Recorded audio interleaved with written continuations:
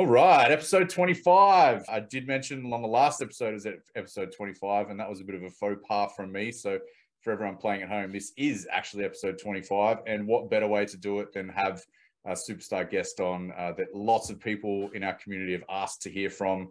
And I'm really excited to welcome our guest on episode 25, Troy Hunt.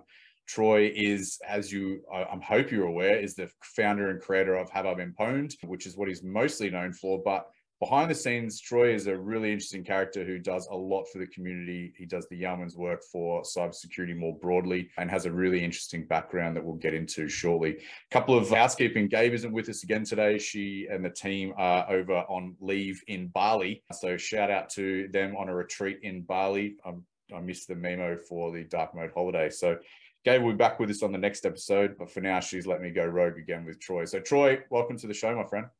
G'day, mate. Thank you for having me. No problem at all. Look, I just want to go through a bit of a background. I've got my notes on this screen over here, so you'll see it going across to this side as well. Now, I found your Wikipedia intro kind of interesting. I want to get your reaction live to it. This is the Wikipedia intro that I thought it'd be fun to read out. Troy Adam Hunt is an Australian web security consultant known for public education and outreach on security topics. He created Have I Been Pwned, a data breach search website that allows users to see if their personal information has been compromised. He has also authored several popular security-related courses on Pluralsight and regularly presents keynotes and workshops on security topics. He created a Safer Web tool, which formerly performed automated security analysis on ASP.NET websites. It's a pretty impressive little paragraph to intro you into, Troy. But since that's been written, I have no doubt there's been a lot more that's happened since then, which I just found out and I'd love to talk about straight away is you've just released a book. Yeah, I know. Wikipedia is funny. I learned early on that if there's something wrong, you can't fix it yourself. And I learned that because I got like a very polite, stern message. You seem to be the person who is editing this page about yourself. Yeah, look, it's just an interesting selection of things to be at the front in a bio, because some of it I think is pretty irrelevant, and then some of the really good stuff is not there. But yeah, like one of the things not on here is the book, and I hear this was news to you as well. Yeah, that's, as you said just before we came on air, like I worked on this for years and delayed it, and then I published it, and then right after that I went away and got married, and then went on a honeymoon and just didn't talk about it at all. I'm meant to be talking about it. It's time. Thank you. Thank you. So what is it? What's the book? Give the audience a look. I know that a few people will, like me, be purchasing it after they listen to the episode.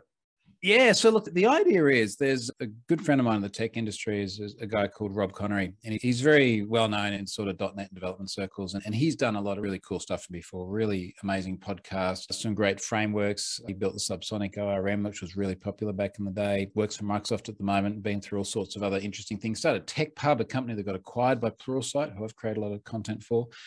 And everything he always built was just awesome. And he did this book a few years ago called The Imposter's Handbook. So for people who wanted to learn about tech, and it went gangbusters. Everyone loved it. And then a few years ago, he said, hey, you've got a lot of interesting blog posts. I bet there's more to it. Like I bet there was a story behind it. There was something that prompted you to do this that you didn't write about. And then there are probably a lot of interesting stuff that happened afterwards. And I was like, yeah, there was. So things like, when I left my job at Pfizer, actually it was even better than leaving my job. I got made redundant, which is much better when they ask you to go, because they're like, please go, here's a pile of money. Yeah, so, okay. Thanks for coming.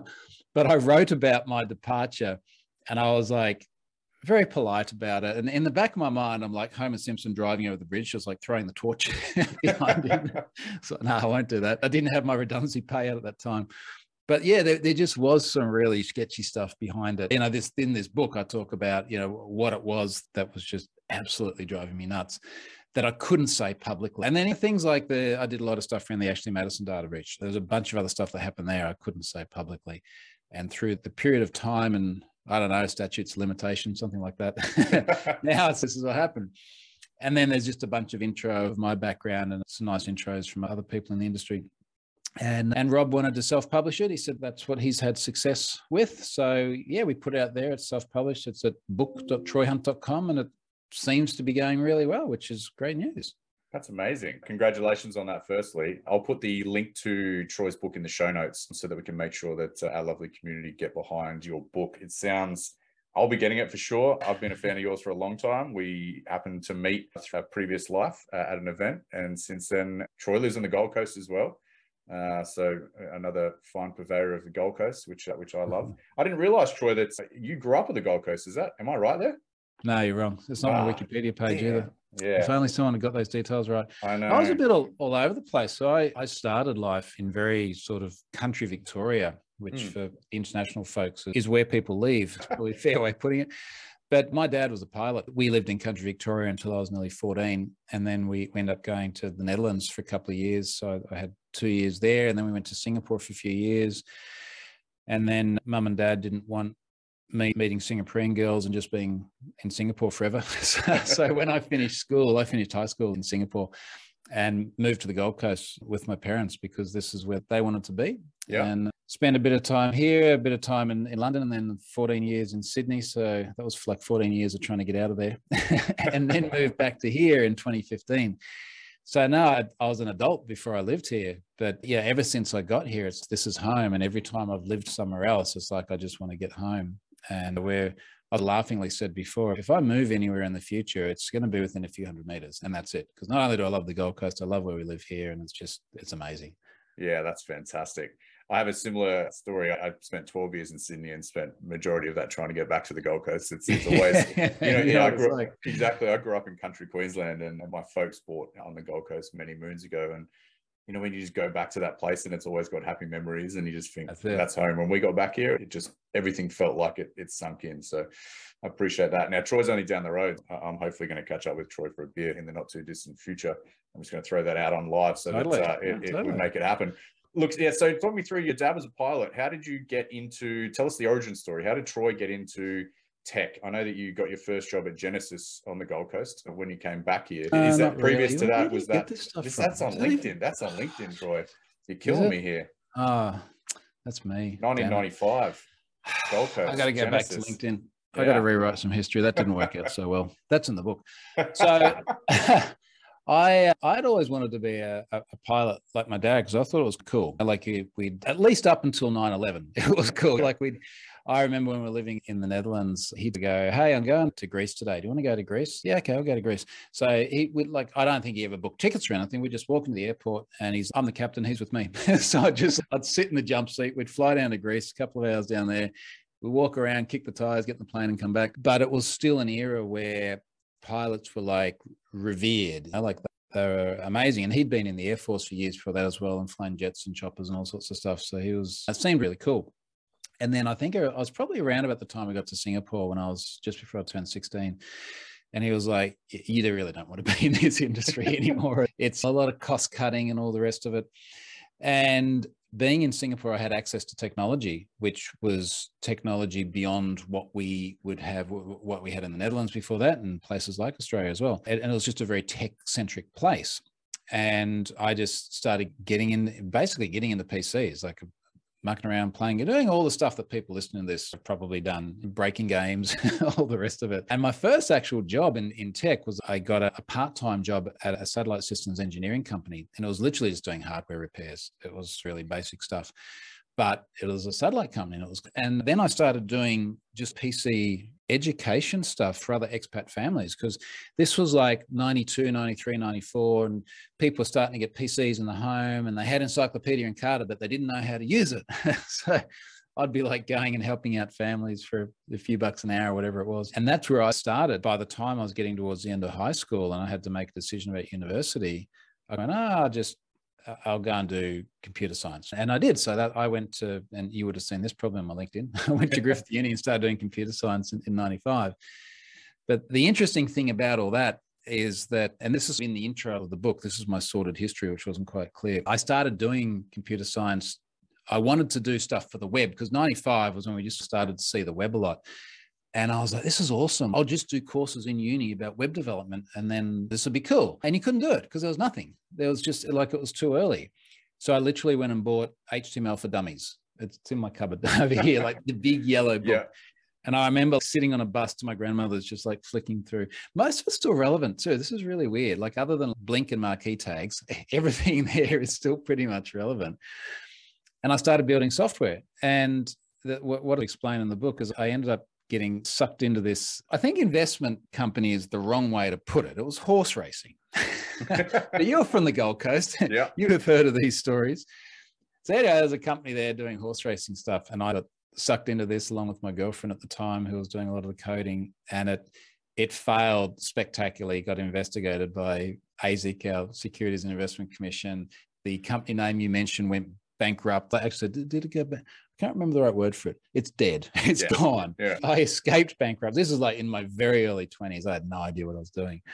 But that kind of set the course for everything else, because it was an absolute disaster. But I learned a lot from it. Let's put it that way. No doubt. No doubt. So that company's gone bust. You're 20-something years old, early on in your career. Where do you turn? So I ended up going to the UK, and this was sort of the tail end of .com. So this was 99. Went to the UK, and it was a good time for tech, right? It was just the very tail end of the good time for tech. And I ended up working for a company there called Proxicom. And then they got acquired by a company called Clarion. It was all dev stuff. And I was doing a lot of front-end development. So I did a lot of the front end for a UK bank called Kahoot. And I think from memory, it was like the first online bank at the time. And I think it was backed by Abbey National. Long time ago. But anyway, I did a lot of the front end for this and did that for a year, and then came back to Oz and went to Sydney, because there was just a lot more opportunity for work in Sydney than what there was on the Gold Coast. It's not like today where there's just so much remote work. It's like you have to be present. And I went and built interactive TV interfaces for, I think, just under a year, because I've been doing a lot of ITV in the UK, which is basically like HTML just for a small screen. Yeah. HTML and JavaScript. And then went to Pfizer and spent 14 years at Pfizer. And you enjoyed a really great career at Pfizer by the looks. I know I've spoken to you briefly about your time there when we met earlier on. So it was about that time, or in the Pfizer years, where you yourself got breached, which led to the ultimate creation of Have I Been Pwned? I was in the Adobe breach twice. And it's interesting the way it all unfolded. And a lot of this comes through in the chronology of the book. This is not all meant to be a book plug, by the way, but you're literally asking questions. I love it. Yeah. We didn't orchestrate this. This is great. I went there in a development capacity, and I was doing classic ASP at the time. It was in 2001, and then pivoted into ASP.NET and very Microsoft stack code and stuff.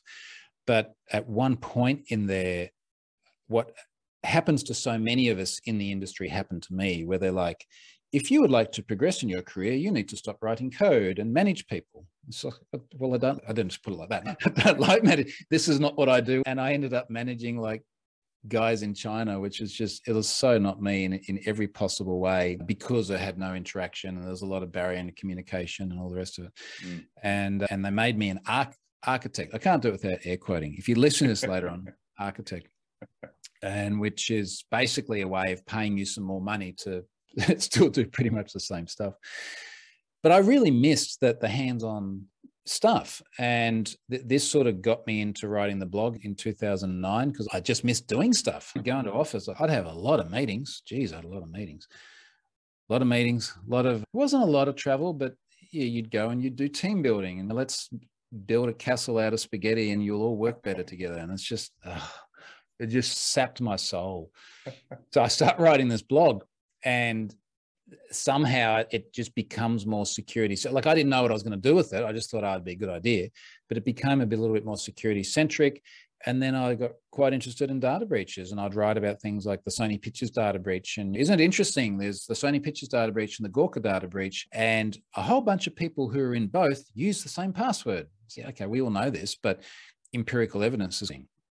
And I thought it was very interesting too, where I've been used to building a lot of systems, and it's like your own little ecosystem, your own little sort of secretive behind the browser back-end code and database design and decisions about everything from security to performance. And then a data breach should happen, and it just like, it peels back the curtain and you can see everything that people have done. And you look at it and you go, why the hell did they do this? This is actually, it's almost a little bit voyeuristic, isn't it? Like, I get to see what's happening behind the veneer. So I found data breaches really interesting. And when the Adobe breach came along, and I found me in there twice, once my personal address, once my Pfizer address, I was like, how? Why am I in here? Because I knew what Photoshop was, but as far as I didn't have an Adobe account. But I was a big Macromedia Dreamweaver user, and then Adobe acquired Macromedia, my data flowed somewhere else. And that kind of posited that question about, if I don't know, where I've been exposed. Other people probably don't know. And I wanted to write some code because I was frankly bored. Why don't I write something? And I'll do it on Azure. I'll do it on platform as a service, and I'll use modern storage paradigms like table storage instead of a big fat relational database. I'll blog about it, and I'll learn some stuff I can introduce to Pfizer as well. So it was like a duality where it was like, okay, I want to build a data breach service, but I also just really want to build something. And that's what sort of spurned the whole thing. It was a very accidental initiative, really.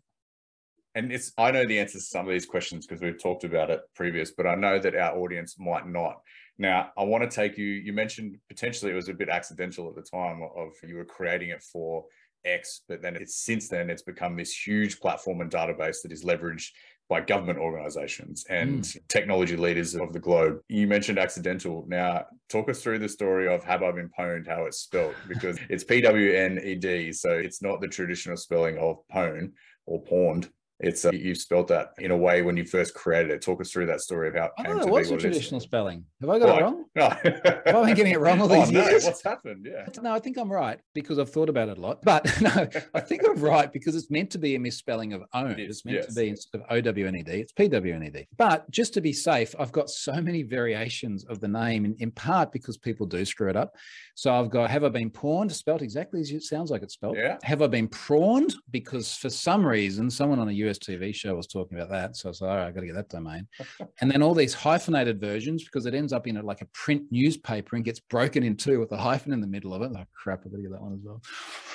So I think there's 50 something domains of various TLDs and various things. But when I picked the name, even in 2013, it was hard to buy a domain name .com for just about anything. So I was like, I can't remember the different versions I tried, but then I got to that one. I was like, oh, yeah, that'll be fine. It's available. No one's going to use it anyway. It doesn't really matter. And now it's just become this, it's almost like the word pwned has become synonymous with the service. In fact, the book is called Pwned. I end up just like, bam, pwned. So, okay, everyone will know what that is. And it's funny now because every now and then someone pops up and they're like, no, you really should change that name because people don't understand it. It doesn't sound like it's a serious enough thing. And I think that people would think you're a more sort of serious business person if you, oh, okay, you've just convinced me to leave it exactly as it is. Yeah, exactly. Yeah. That's amazing. And I have no doubt that you've probably had that multiple times where people have tried to get you to change that. Look, it's used now, as I said before, it's used by governments from Australia to the US, across the rest of the globe. And you've got vendor tech partners leveraging it for their services. CrowdStrike, Okta. I know regionally Kogan. So everyone might have shopped with Kogan before. It's leveraged in the Kogan stack as well. Has it been a shock to you how much it's been picked up over the years? The great thing about examples like Kogan, and I only know because someone else mentioned it, is that they're using the Pwned Passwords API. So there's an API in there which sits on top of, I think it's 850 million something passwords at the moment, which is contributed to by the FBI and the NCA. So they pump passwords in, they've got this ingestion pipeline, and it's intended to be there to try and help organizations block known bad passwords. But forget about how many uppercases and lowercases and everything else. Let's look at what's actually getting abused out there. And there's a great anonymity API that allows you to query it without disclosing anything about the password itself in any usable way. So all of these organizations have taken on board, and I'm going to look at this while talking because I haven't checked this for a month, but we're up like over 1 billion requests every month to this API from organizations of all different kinds. And because there's no auth, there's no registration, there's no anything that you need to do in order to use it, I got no idea who's using the thing, which is great. And to be honest, one of the only ways I can figure out, to affirm my way into this, one of the only ways I can figure out who's actually using it is if they have integrated it into their web application. And you can then go through and see referrer headers. And so, okay, I can see there's been a request from such and such an organization, so I know they're using it. Now, because there are no controls over it, it does get used by all sorts of orgs. And without disclosing too much about which government, there was something I published a little while ago that was Western government related, and I was giving examples of who's using it. And let's just say it was earlier this year, but one of the top users is a name that everyone recognized, which I put in the draft blog post. And then this Western government said, can you maybe remove the Kaspersky reference from there? And I do feel a little bit sorry for Kaspersky, because inevitably there are a bunch of really wonderful people working there, but political situation being what it is at the moment, that was not going to be a good choice.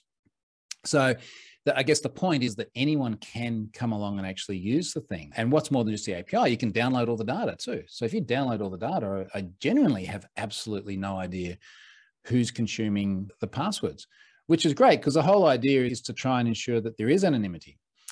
Now, I can't see how much has been loaded in the last week because Cloudflare is crashing. I know that there are 76 million requests in the last 24 hours, wow, which is cool. So what's that extrapolate out to? That's over 2 billion a month now. Yeah. Yeah, that escalated quickly.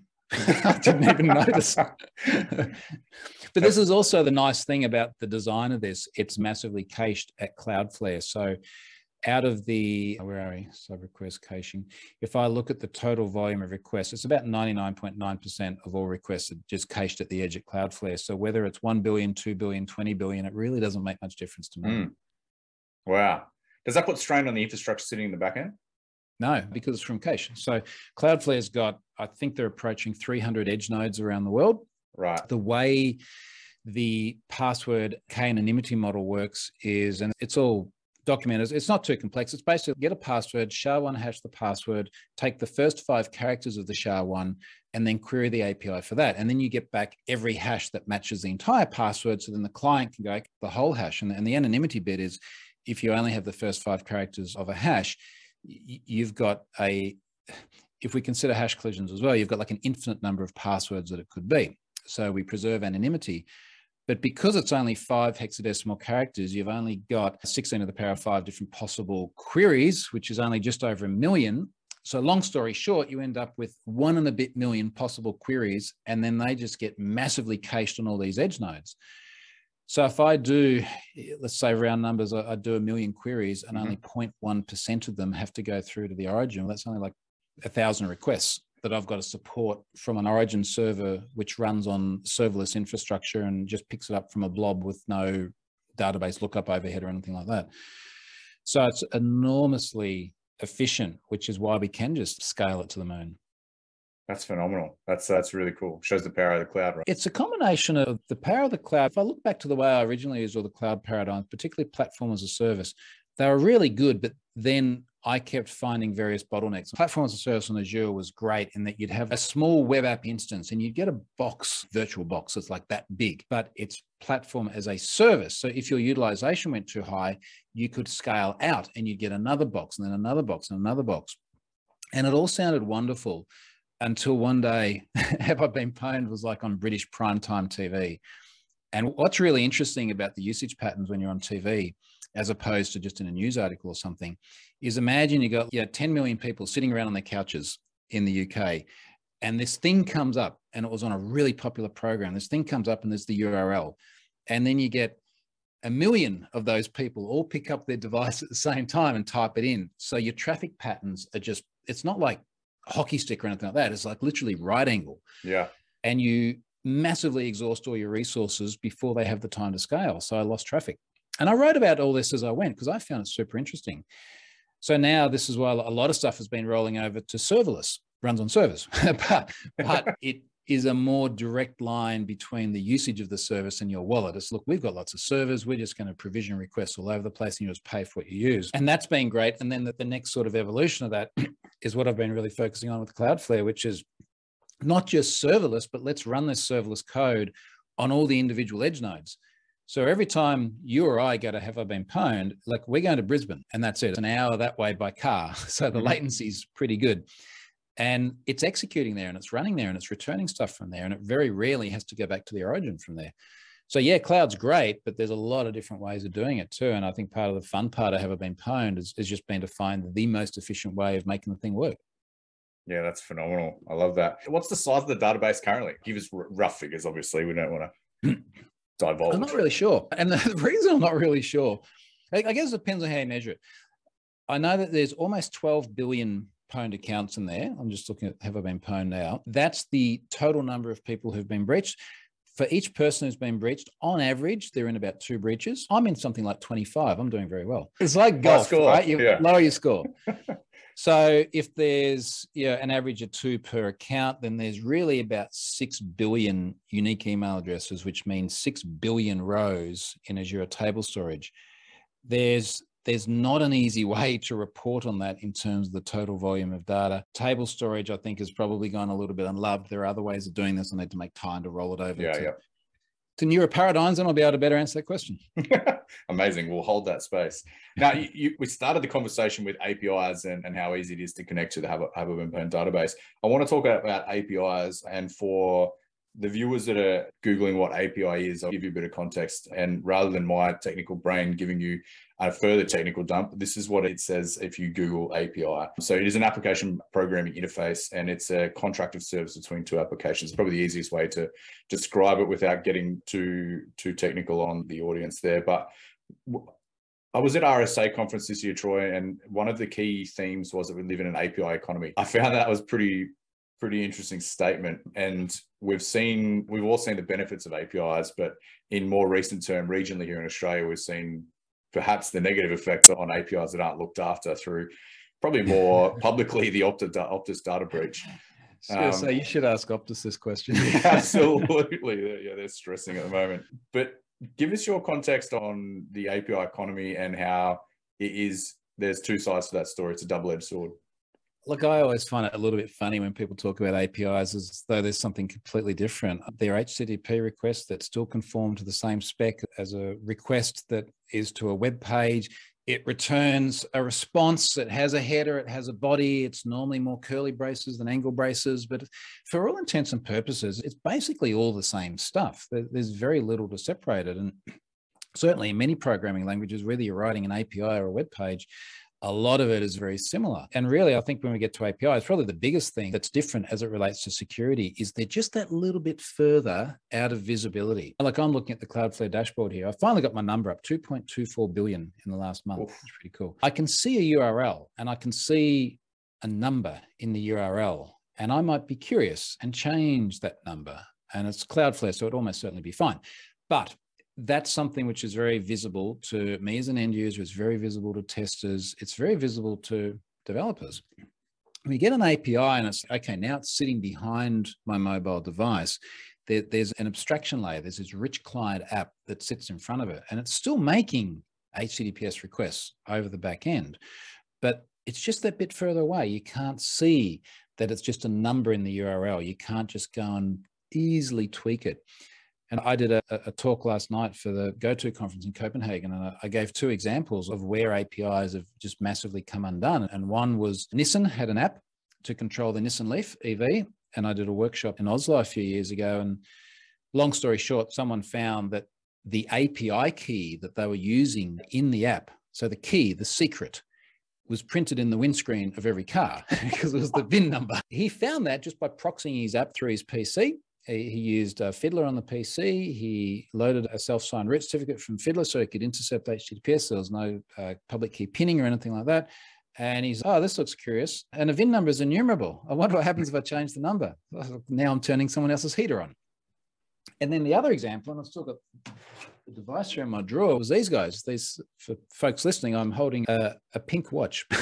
It's a kid's tracking watch. And this was communicating backwards and forwards to APIs with a family identifier, which was a number. It was obviously just an auto-incrementing integer, and I was like customer 3,456 or something. And customer 3,455 was someone completely different. And you could pull back the location of their child or relocate their child or add someone else to the child's account so that they could call your child. And these are like the most basic, simple, like insecure direct object reference sort of flaws. And we've had them in the web as well. They exist in APIs, but they're just that little bit further away from immediate visibility. So I think we've got to get over the fact that there's somehow like a special beast, which is different, but they do tend to hide a little bit better. Yeah, it's almost like the cloak that puts on the front end of it. I've heard you talk about is that the VTech watch? No. So VTech was a different problem. Yeah, that was a different one. This is TikTok Track. And I always laugh when I do this presentation because I'll see if it's still on their website. But they're an Aussie startup, and they are up in Brisbane. And the funny thing about their website is they lean really heavily on the Aussiness of it. And the original website, it says we're creating a brand new website for our security devices. Oh, geez, don't do that. Oh, dear. Security devices and services. We'll be back soon. Oh, my God. But the website was like, your data is securely hosted in Brisbane, Queensland. I kind of always make this joke because imagine you've gone to a website and you're like, let's figure out if this thing is safe or not. And then you're like, oh, it's hosted in Queensland. I must be fine then. They've got the best security. They'll be fine. What they didn't put on the website is that all the code was written and managed in Sri Lanka. And I don't have a problem at all with Sri Lanka, but that just didn't suit the narrative that they had. And it was a little bit of an unusual place to offshore. And my assumption, and I think it's reasonable, is that they'd just gone to the cheapest possible market. Yep. And next minute, all your data's out there. Yeah, that was an interesting one. That was 2000 and must have been 15 I think it was 16. 19. No, I think 19 it was later. It was much more recent than that. My timeline since COVID has just completely gone out of whack. It is a bit of a blur, isn't it? It is. So from there, you've done a lot of things with Talkstill, and correct me if I'm wrong again, you've testified in front of the US, I want to say the House, or is it the Congress? But you've been in front of Congress and had to testify as a result of some of the breaches that you've been presenting in Have I Been Pwned? What was the experience there? How did you get approached to do that? And then what was it like after? It's just so funny, like the way the tide has turned on this over the years, because it's like, when no one was looking at Have I Been Pwned, it's like, it's just data breaches. Yeah, no problems. I don't know if I'm meant to have it or not. It's probably fine. And then it starts getting a lot of attention and you're like, oh, crap, that's a lot of illegally obtained data there. Yeah. And yes, I know like everyone has it, but I have a lot of it and I'm not hiding behind an identity. And then the tide started turning, I guess, in the lead up to testifying in Congress in 2017. And as we've already mentioned, now it's 30 plus governments using it and FBI feeding data in and everything. But it was just really interesting to feel this shift of almost being like a taboo subject to come to Congress and sit in front of everyone. And I remember people at the time saying, they're just trying to get you to America so they can arrest you, don't you? Yeah. You won't come back. I don't want to go like all Marcus Hutchins on this, but I think like that would be an interesting story. If I get arrested, it's going to be a great blog post. But I didn't get arrested. And everyone was super, super nice. And in fact, not long after that, it would have been 2019, I went and did a talk at I forget the full name, but it was like the NYPD Cybersecurity and Counterterrorism Conference right next to Ground Zero at 9/11. And wow. Just like a room full of 3-letter acronym people. And I'm up there talking about all this stolen data. And then people come up later on and they're like, hi, I'm like Inspector Agent, this, and they got the badges and everything. And I'm like, don't arrest me. Yeah. But it was really cool because they're like, hey, we use this all the time. This is actually a really useful thing. So if nothing else, I'd like to hope that the Congress and the NYPD stuff and all the FBI bits have perhaps tried to find the highest and best possible use of events, which none of us want to happen. Like we don't want data breaches. It'd be great to make Have I Been Pwned completely useless. It's not going to happen, but that would be a good goal. So to be able to take it and go, okay, we can do something useful with this, that's really cool. And I can't think of better endorsement than having the exposure to people like that. Yeah, absolutely. What sort of use cases do they leverage the platform for, out of curiosity? Yeah, it's interesting. So the ones that came up in that NYPD event is they said they use it a lot for training, for education. Mm-hmm. Education and community outreach is a big one. And I wrote a blog post some years ago called The Legitimization of Have I Been Pwned? And of course, there was a backstory behind that, which I didn't fully explain at the time, but it was partly because I was worried about the public perception of the legality of it. So I hear all the police departments talking about it and the government agencies.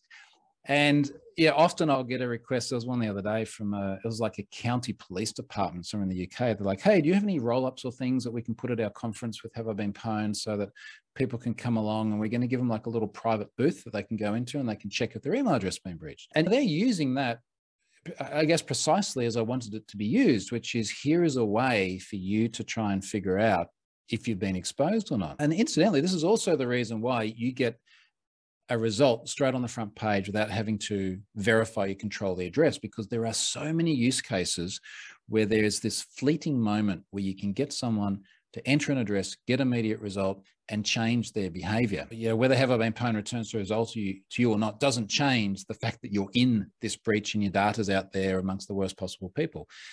But creating that awareness is amazing. And I've seen it being done many times on TV, on various shows as well. They're like, sit down, put your email address in there. It's been on a Netflix series. It's been on How to Sell Drugs Online. It's really cool. People were messaging me going, have I been pwned on Netflix? Sweet. That's neat. That escalated quickly.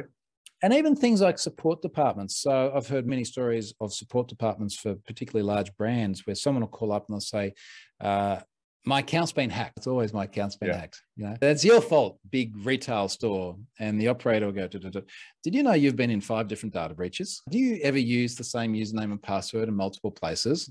And you can just picture the person on the other end going, oh, crap. Yeah. They're a normal human.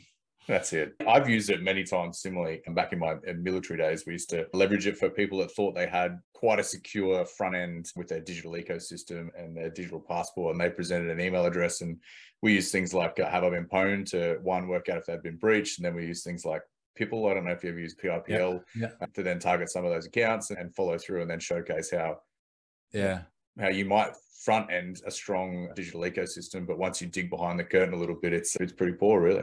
Starts to unravel. And it's interesting how many different like unexpected use cases there are. And someone gave me one a little while ago where this was someone from a really well-known brand everyone's heard of before. And when they launch a new product, it's so anticipated that loads of people try to jump on it as fast as they can, grab it, buy it, and then they'll resell it at twice the price or whatever. And they're an online retailer. So their challenge is how do we try and keep these automated accounts out? And one of the things they found is that when these automated accounts are set up, they're taking the email address, they're sending it to the Have I Been Pwned API. If the email address has not been in a data breach, that raises their suspicion because we are all so pwned that if you're not pwned at all, you are less likely to be a human. And it's not an emphatic indicator, but it's just one more like data point that they can add to the other things. I compare that to like my email address. Like, yep, he was in Adobe. That was 9 years ago. He's been around for a while. This is not a brand new. It's smart. Hopefully it'll remove that requirement to do, am I a robot? Because that is just painful. Good luck with that. Yeah. Building some of those front ends and you think, do we really have to put this in here? I know. Yeah. And unfortunately we do for now. Yeah. So with that, I'm just following a conversation that we had when we last met, and I found it really interesting. I had a lot of good feedback as a result of it. So I want to continue that train of thought where we talk about the if you haven't been pwned, potentially you are at more risk of being not human. With that, we started talking about biometrics and whether it will come to the point where, because two-factor authentication is slowly becoming more broadly adopted and people are understanding the benefits of, but it still has its, especially through text message with skimming and things like that. We're starting to use more biometrics. And will there become a point where have I been pwned, caches, potentially hashed? I can't imagine that ever happening. I think the biometrics thing is really interesting. And if we start where the conversation often begins, we'll see where this leads. So yeah, I'll hear people say, don't use biometrics because if you lose your biometrics, let's say your fingerprint is closed, you can't change it like you can a password. Well, firstly, you can change it. It's not fun, but you can. It's like belt sanders and things like that. But secondly, like we've got to recognize that these are fundamentally different constructs. And I'll give you a really simple example. If my 12-year-old son sees someone's password, he can go and use that straight away. Like he knows how to go to a web browser and type it in. So he can easily observe it, he can easily reproduce it, and he can use it to authenticate. If he sees this glass and there's a fingerprint on it, what's he got to do? First of all, he's got to watch a lot of James Bond. And then he's going to need to get like some acetone and some sticky tape. And I only know from what I see on TV. He's going to need a lot of gummy bears and a saucepan, right? And he's going to have to go through this whole process. And eventually he will create a prosthetic. And then he's got to get that prosthetic to work within N number of goes, depending on which device it is. Otherwise, it's going to fall back to various means of authentication, such as a PIN. And if he screws that up, at least on my phone, I think it's 10 times, and the whole device just wipes itself. So this is fundamentally different to a password. And then people go, the NSA could probably do that. So who are you worried about? Are you worried about the NSA? And some people are worried about the NSA. Or are you worried about your kids? The guy in the bar who's going to take it when you turn around, someone who breaks into your house? That's the stuff that the vast majority of us need to worry about. And the NSA stuff, not so much. And even then, we're still talking about very specialized tradecraft in order to do that. even more so when you get to the modern devices with things like Face ID, which are meant to be like 20 times harder to fool. We've got to start there. And then the next thing is what is actually stored and what is actually disclosed. And I'm by no means an expert on this, but the bits that I understand is that, let's say I've got a fingerprint reader attached to my PC here. It is not a clean print of my fingerprint that is stored. It is a representation of that in a non-reversible fashion. Now, I imagine that's some sort of a hash that can then be compared to a fingerprint later on. I imagine it also doesn't have to be a perfect fit because you very rarely get an absolutely identically perfect thing. So what we're doing is we're looking for a process which is similar to hashing insofar as so long as we have the source and we can reproduce the process and compare to what's already in storage, then you log in. So I don't see any possible way that could ever flow into Have I Been Pwned. There are data breaches in Have I Been Pwned that have had biometric data exposed. The Philippines Election Commission is the first one that comes to mind. I can't do anything with it. I look at it and there's a lot of numbers in there. So, okay, we can flag that biometric data was exposed, but as to how usable it is, there's a massively questionable issue. Yeah, there's the whole reverse engineering what that biometric looks like as a result of the representation of that. And then the rebroadcasting of that is, that's just, I haven't read anywhere that it's been done before, but I stand to be corrected.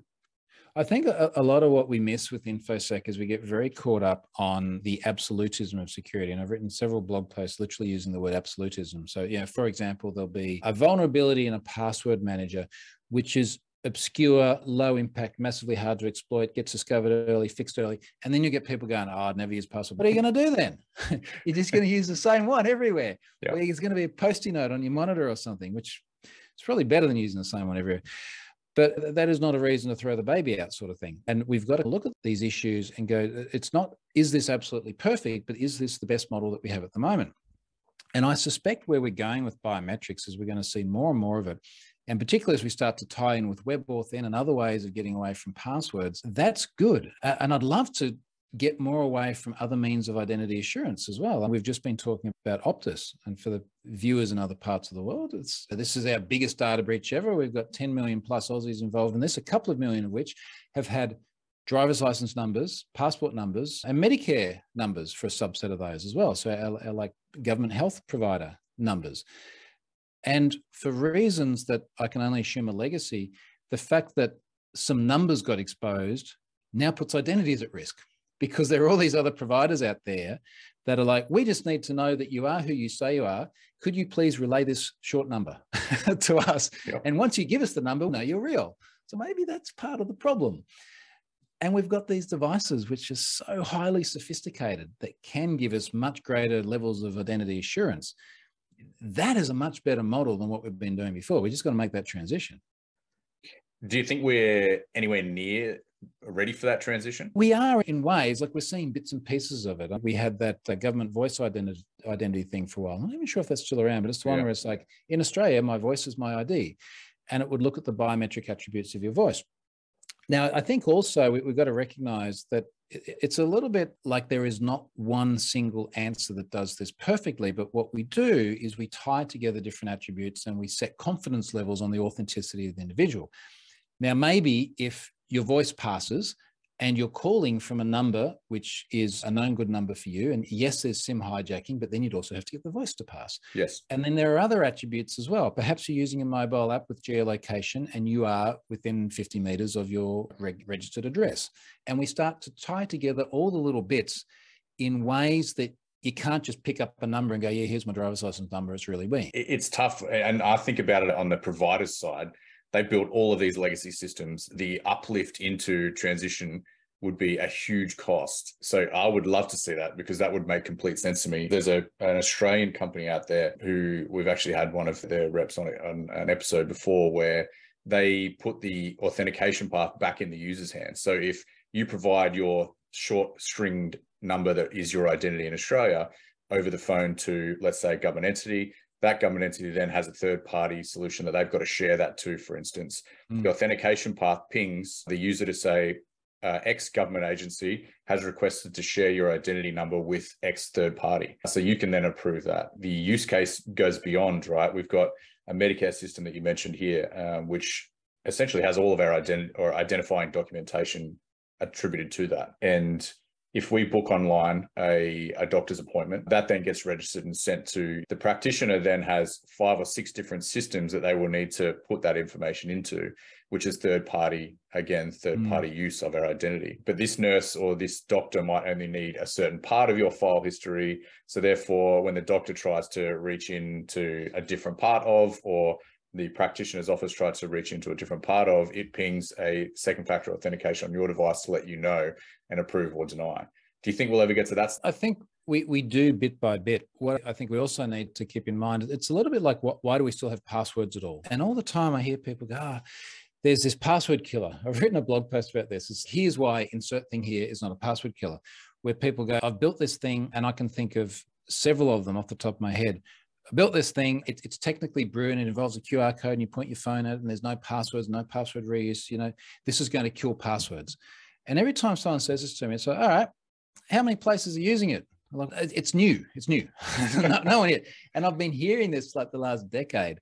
And what I think people fail to recognize, and when I say people in our industry, what they fail to recognize is that passwords, for all their flaws, are such a fundamentally simple concept that everyone knows how to use it. And I just mentioned my 12-year-old son, my elderly parents as well, same thing. They would struggle with 2FA and all sorts of clever biometric stuff, but they know how to enter a password. They're great at that. So for all of these online services that are trying to welcome customers in and lower the barrier to entry, are you going to do the funky QR code thing with the phone that Joe, the developer, has seen and this is really cool? Or are you going to do the thing that's just going to lower the barrier to everyone? And our challenge now is like, how do we gradually go towards technically superior solutions without leaving people behind, without creating barriers that don't have people signing up and using services, which then pay Joe's wages so that he can build the new cool stuff? So it is a little bit of a balance thing. I think we're making good progress with the WebAuthn stuff. We're making good progress with devices that can do very clever biometrics and things. I don't know that like logging in with Google is our best long-term solution. I think that raises a whole bunch of different issues. But we're moving very gradually, but it's a big ship to turn around, isn't it? Yeah, it's a massive ship to turn around, but yeah, I've got nothing but good feelings for what's to come. I was talking to my parents about this the other day. They've got a Mac and they've got iPhones, so they're very Apple centric, and with that, they can share a lot of data between that. So it makes things a lot easier for them when they're trying to authenticate, especially to applications that might have a factored authentication path. It makes life easier for them, and if we can transition it as a group policy, perhaps for some of those joined systems, I think that's going to be the easiest way to lower that barrier to entry for technically superior authentication paths. Troy, I had a whole bunch of things that I want to ask you, but we've just carried the conversation so well. One thing we've just talked about Optus briefly. You broke it down so beautifully on Twitter, and I know that sounds bizarre for some of our listeners to attribute a breaking down of a breach beautifully, but I found it really interesting the way you broke down Optus. I'm keen on your thoughts on the Optus breach as an umbrella statement, and then for customers, I know that a lot of them listen, and there's a lot of people that are concerned, and it will help some of our foreign listeners as well, offshore, with what advice you'd give them when they do realize that they've been breached and have I been pwned or the Optus breach. I can't remember exactly what I said because it was like literally on my honeymoon, and there's suddenly all these journalists calling, and my wife was like, yeah, it's cool. Yeah, just do it. This is what you do. I said a lot of things, and I was drinking a bit at the time. You're in Bali, yeah. I wasn't drinking the wine, I'll tell you that much. Yeah. Someone should have warned me about that. Crikey. Look, Optus, I think, is very interesting for many reasons. In one way, it is just another day in data breach land. It's like, hey, company got breached, like stupidly simple security flaw, a bunch of data got leaked out. Okay, what's next? And that's the same old story over and over again. Even the nature of the vulnerability exposed, allegedly, because they still haven't told us what. So we just have to rely on InfoSec journalists that have spoken to the person that breached it, which seems like a reasonable place to start. Allegedly unauthenticated API takes a phone number as input and then returns a whole bunch of PII. And then, of course, it's a phone number, it's enumerable. So it's like the kids tracking watch kind of thing all over again. Very, very basic thing.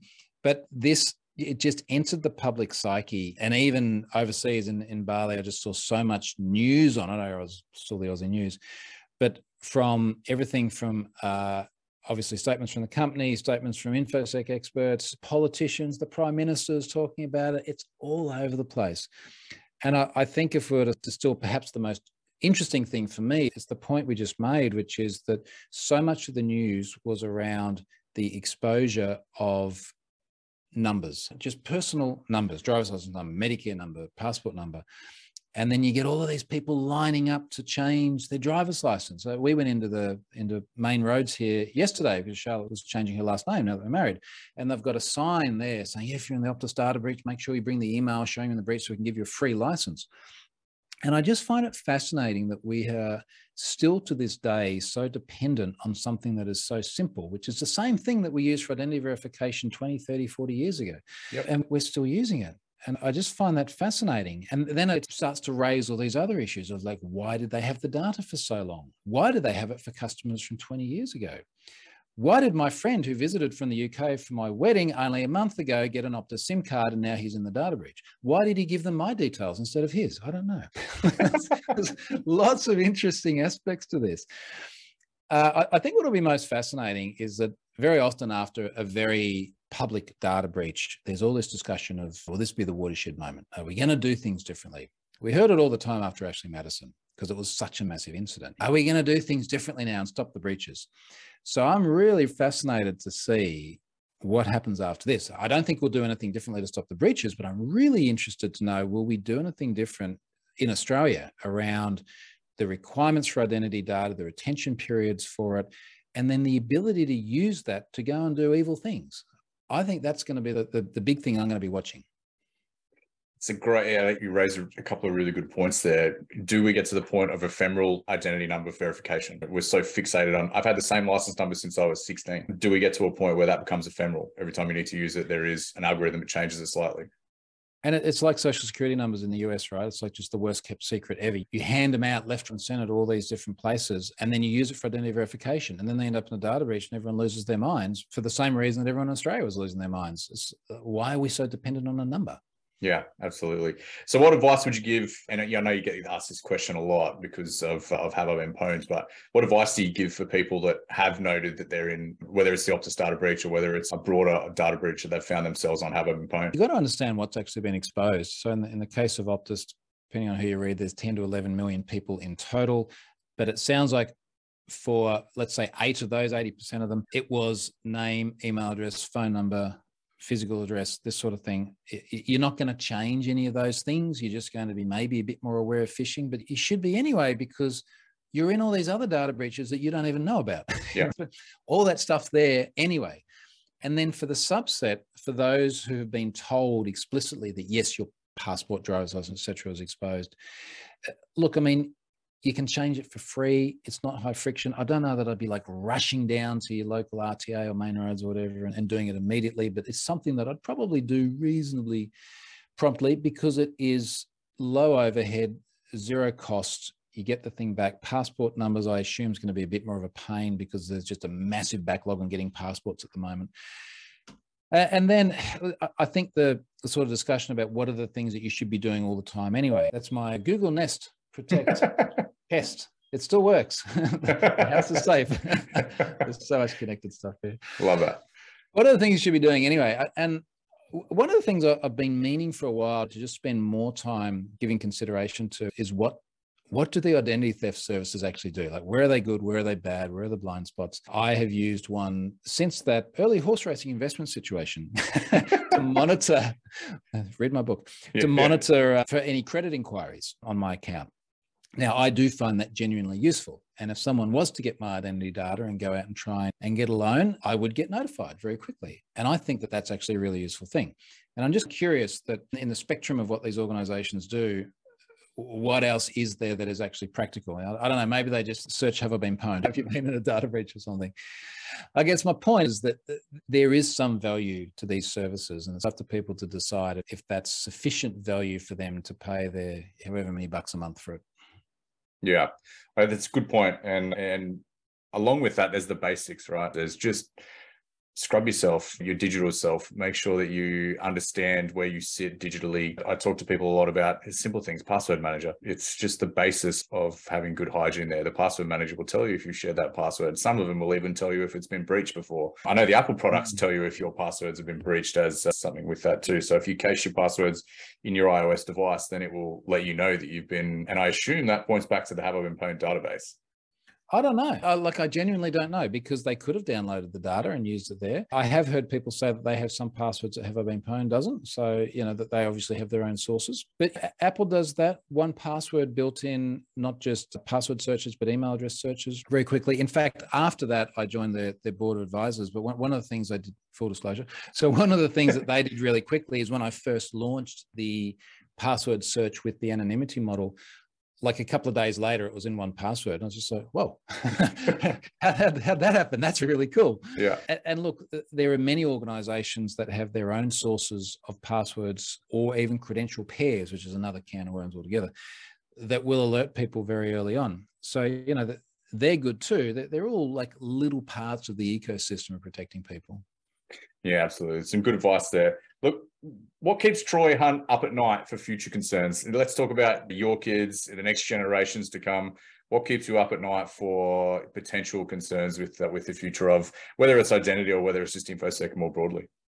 I got to be honest, like I get kept up at night, but not because I'm worried, because I'm excited. I just think it's a super, super cool industry to be in, a super cool time. And yeah, especially for my son now, he'll be 13, geez, in less than a week.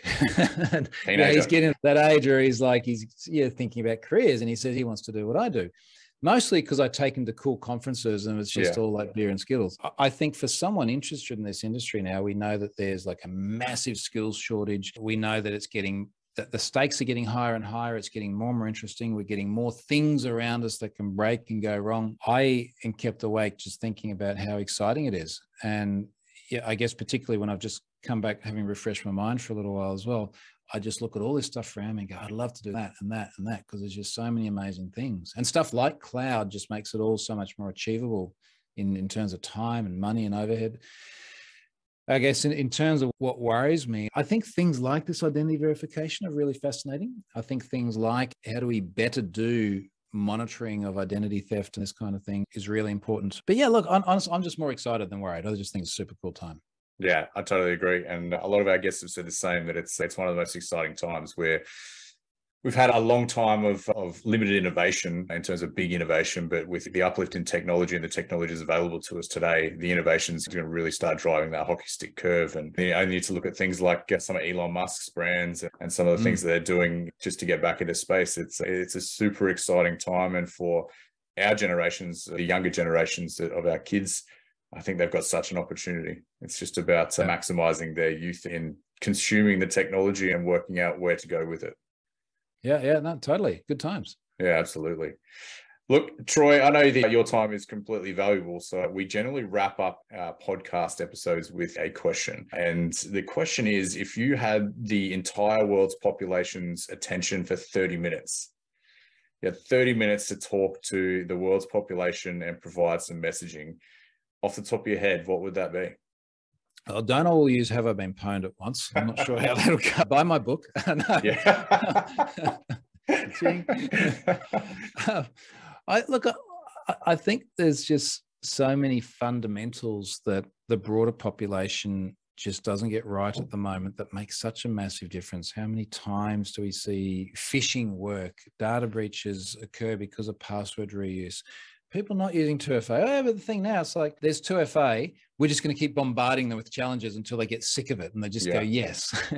I'd love to talk to them about just getting those basic fundamental things right. And they don't fix everything, but it's the rising tide kind of thing. It just makes it harder across the board. And of the subset of those of us that are building systems, I'd love to talk about the human accessibility of things. I just mentioned passwords live on because they're so easy to use, and the funky QR code scanning thing with your mobile app to get rid of passwords doesn't work because humans don't like it. 2FA adoption rates are enormously low because the UX just totally sucks. Yeah, YubiKeys and U2F and everything are wonderful. They're fantastic. I love them. They still remain a barrier to entry. Try doing it with a mobile device, a cryptographic device that you've literally got in your pocket, or the watch, or things like that. So making it more and more accessible for people, and not looking for the absolute perfect solution, but what kind of moves us gradually in the right direction. And to use that analogy from before, like gradually turns the ship around. So I think I'd speak to those two audiences in different ways about those things. So I really enjoy that. There's a lot of value for the world's population in that sentiment. So I think that would be really valued across the world's population. So if you do get 30 minutes, I'll be tuning in. Well, obviously I'll be tuning in, part of the population, but I think it would be really cool. Look, Troy, is there anything that you want to leave the audience with, whether it's advice or whether it's any last comments before we wrap the show up? No, look, I think it's just been fun. It's been a very casual chat. For everyone's reference, we didn't rehearse any of this. It's all off the cuff. But that's kind of like the best talks. I think it's particularly at a time where we still don't spend as much time traveling around and being face-to-face with people, being able to do stuff like this and hopefully make it a bit interesting and engaging is awesome. So thanks for the opportunity, mate. No, absolutely. Look, for our listeners, Pwned by Troy Hunt is available. It is self-published, so I'll make sure that the links are all below. I believe it's bookbytroyhunt.com. Book.troyhunt.com. Book.troyhunt.com. I haven't even got around to putting something on my blog about it, so I really need to do. We'll link all of them below. And if you don't follow Troy on Twitter and all the socials, please do. It is a valued connection to have on there. So, Troy, thanks so much for your time. We really appreciate it. This is episode 25 of Dark Mode, signing off with Troy Hunt. Thank you, Troy. Thanks, mate.